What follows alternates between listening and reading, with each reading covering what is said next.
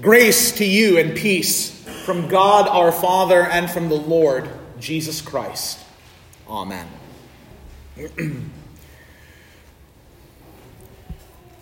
Most of you who are members here at Our Redeemer know this already. For those who are not, little point of trivia. My grandfather was pastor here at Our Redeemer from 1974 to 1991. And he indeed was the one who planted it in my own head to become a pastor one day. And knowing that was kind of the trajectory I was headed, I got a lot of my grandpa's books. But I wanted to share with you my favorite, one of them this morning. I'm not a big get out of the pulpit and walk down around the congregation guy, but do a little bit of that this morning. This right here was my grandpa's Bible. And I'm sure like every pastor, he probably had a lot of Bibles. But the reason this one is special is not because of the translation or anything about this specific Bible. In fact, if you look on literally every page of this Bible, it is filled with It is filled with notes, underlines, things that he wanted to remember. Some of the things in here are maybe a little more personal, and so I won't share those. That's not the place this morning.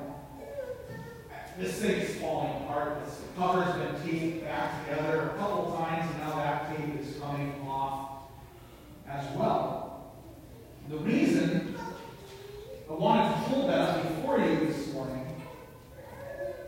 is to show you what a beautiful thing it is when your Bible begins to fall apart. Because you see, it's actually been used. I know I've kind of wrestled over the years, like I gotta have like one Bible that I write all the time. I have like 8 that I use regularly. Like, which one are my kids or grandkids gonna get one day? This is a treasure, not just because it was my grandpa's, but because of the visual reminder of being in the Word of God. Jesus said in our gospel today from John chapter 8, "If you abide in my word, you are truly my disciples, and you will know the truth, and the truth will set you free." Now that idea that we abide in the Word, in the words of Jesus, in the words of Holy Scripture, I'm going to level with you guys this morning. It doesn't mean an hour on Sunday morning, even if you're doing it every week. It means you're wearing out your Bibles. There's this kind of idea that is just sort of what we all latch onto with the Reformation. Martin Luther, 1500s, that he discovered the gospel and recovered the good news that we are saved by the blood of Jesus Christ and not by our works. And that is true. But do you want to know what the Reformation was about even before that? It was about this. It was about being in Holy Scripture. It was about reading the Word of God. Where do you think that Luther came up with these ideas? And they weren't new ideas. He just had not heard them. That we are saved sola gratia, sola fide, sola scriptura. Or as you probably know it, by grace alone, through faith alone, as revealed in Scripture alone. In our first reading from Revelation chapter 14, St. John has a vision of an angel. He actually sees a lot of angels in Revelation, and he even says, "I saw another angel flying directly overhead with an eternal gospel to proclaim to those who dwell on earth, to every nation and tribe and language and people." Now that eternal gospel that John is describing means something more than just the good news that Jesus is risen from the dead and victor over sin and death and the grave. It's referring to the entire Word of God, the entire counsel of God in Holy Scripture, because the whole point of it, from beginning to end, is to give you Jesus. From Genesis to the very end of Revelation, Holy Scripture is given to you to hold your salvation before your eyes. It is an eternal gospel, an eternal word. Now that word eternal suggests it has no beginning and it has no end. But it's even more than that. It has no beginning, it has no end. It fills every time and space. And so, I call on you, my dear brothers and sisters in Jesus today, to contemplate. Is the Word of God, the Word of Holy Scripture, the book that proclaims Jesus crucified for sinners, given to us by grace through faith, what role does it play in your life?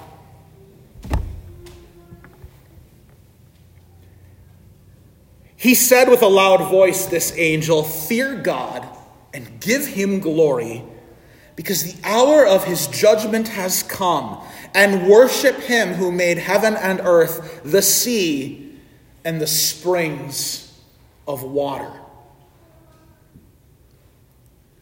This eternal gospel, this Word of God that he speaks from the very beginning in Genesis, when he speaks creation into existence, that he is speaking and working in us all throughout history and even into eternity, that eternal gospel is meant to lead to worship. That worship is not just what we do here in this space. It permeates every moment of our existence here in this world and even into eternity. This eternal gospel, this eternal Word of God leads to people worshiping God, giving him glory for all eternity. The book of Revelation is a little bit intimidating. I know that. And John describes these words here in Revelation 14 right in the midst of, well, he's talking about all kinds of plagues and wars and beasts and antichrists and things like that. That's kind of what we expect in Revelation. And then he follows that up with the people of God gathered before his throne and with the Lamb Jesus Christ, hearing this eternal gospel proclaimed. And what do? They worship. We are very prone to sort of try to sleuth out where we're at in the world today, with war and violence, hatred, bloodshed, division on every side of us. And we're kind of left wondering, what would the people of God do right now? Here's the short answer. Wear out your Bible. How many of us are more prepared to talk about our favorite football team or talk about what's going on in the Netflix series we're streaming right now than we are the Word of God? Why are we not, in this present moment, filling up our Bible studies and talking about how we can be in this Word together in our homes? You know, that's where this discussion about First Communion started, with a realization that we need homes and families in the Word of God and talking about the Word of God.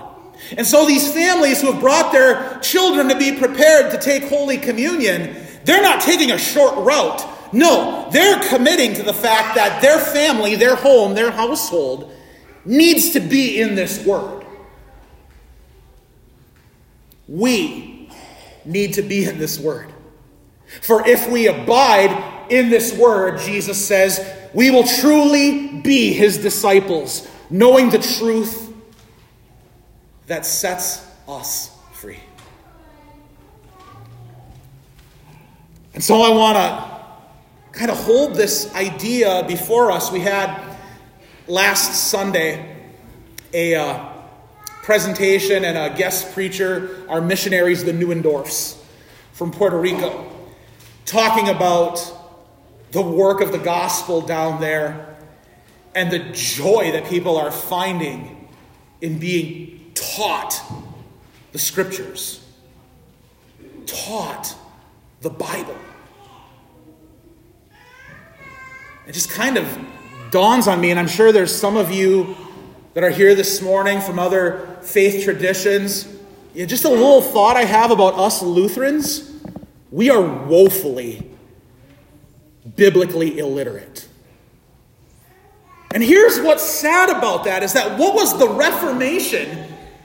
What was Luther's discovery of the gospel born out of? It came out of him reading the Word of God.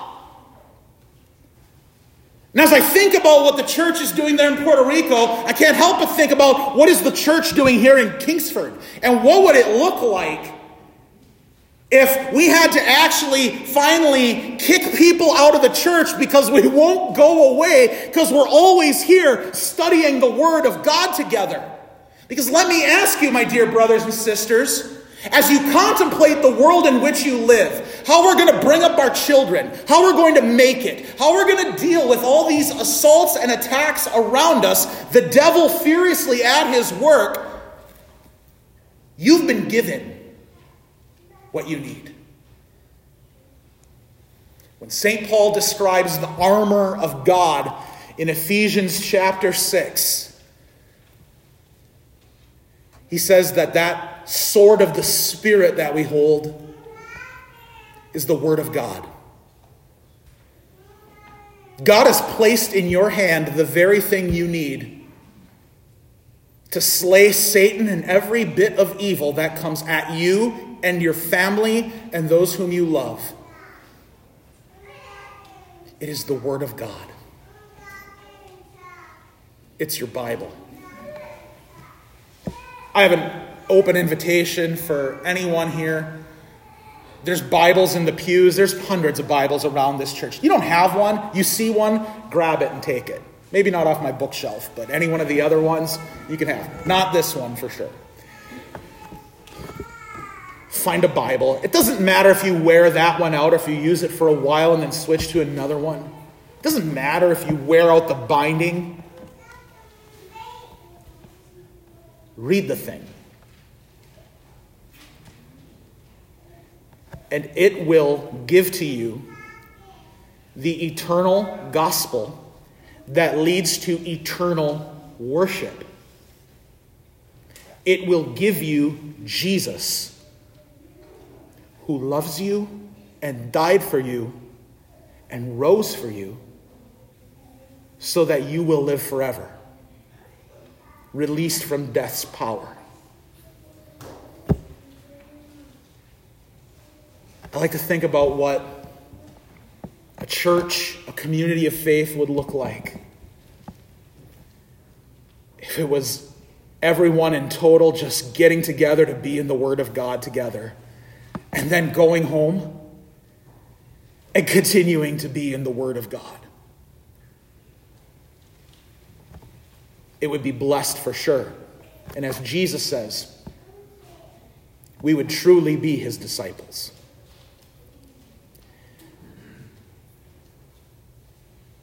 Eternal gospel that leads to eternal worship. Isn't that the goal? Isn't our goal, all of us gathered here one day, to join our voices in that eternal worship of God who sits on his throne and the Lamb, his Son, Jesus Christ, whose blood takes away the sin of the world? It comes by the Word, the eternal gospel. I don't know if any of you have noticed this before. I'm sure that at some point have pointed it out. If you look at our liturgy we're following this morning, page 184, doesn't matter which one we're using. There's all these little scripture references off to the side. So if we're singing, "Glory be to God on high and on earth, peace, goodwill toward men," says Luke 2. If we're singing, "Holy, holy, holy Lord God of Sabaoth," it says Isaiah 6. The whole thing is the Bible, beginning to end. Singing hymns that proclaim Bible truths. What we do when we gather as the people of God is gather around in a service that is literally just oozing with God's word from beginning to end. But it's meant to be an eternal worship, that eternal gospel that leads to eternal worship, all for the sake of us joining our voices with all of God's dear children for all eternity. It is the greatest gift that one can receive, and the one that Jesus gives freely. The one that sets us free. So, dear people of God, in this time and in this place, let's start wearing out our Bibles. How can we be anything but blessed if we go forth committed to that this day and always? In fact, Jesus himself tells us it's freeing, because it reveals that eternal gospel of Jesus' victory on the cross and victory over the grave that sets you free from sin, death, and the devil.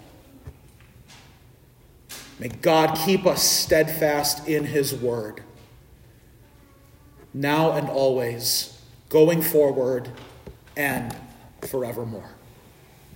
Amen. The peace of God, which passes all understanding, keep your hearts and minds in Christ Jesus. Amen.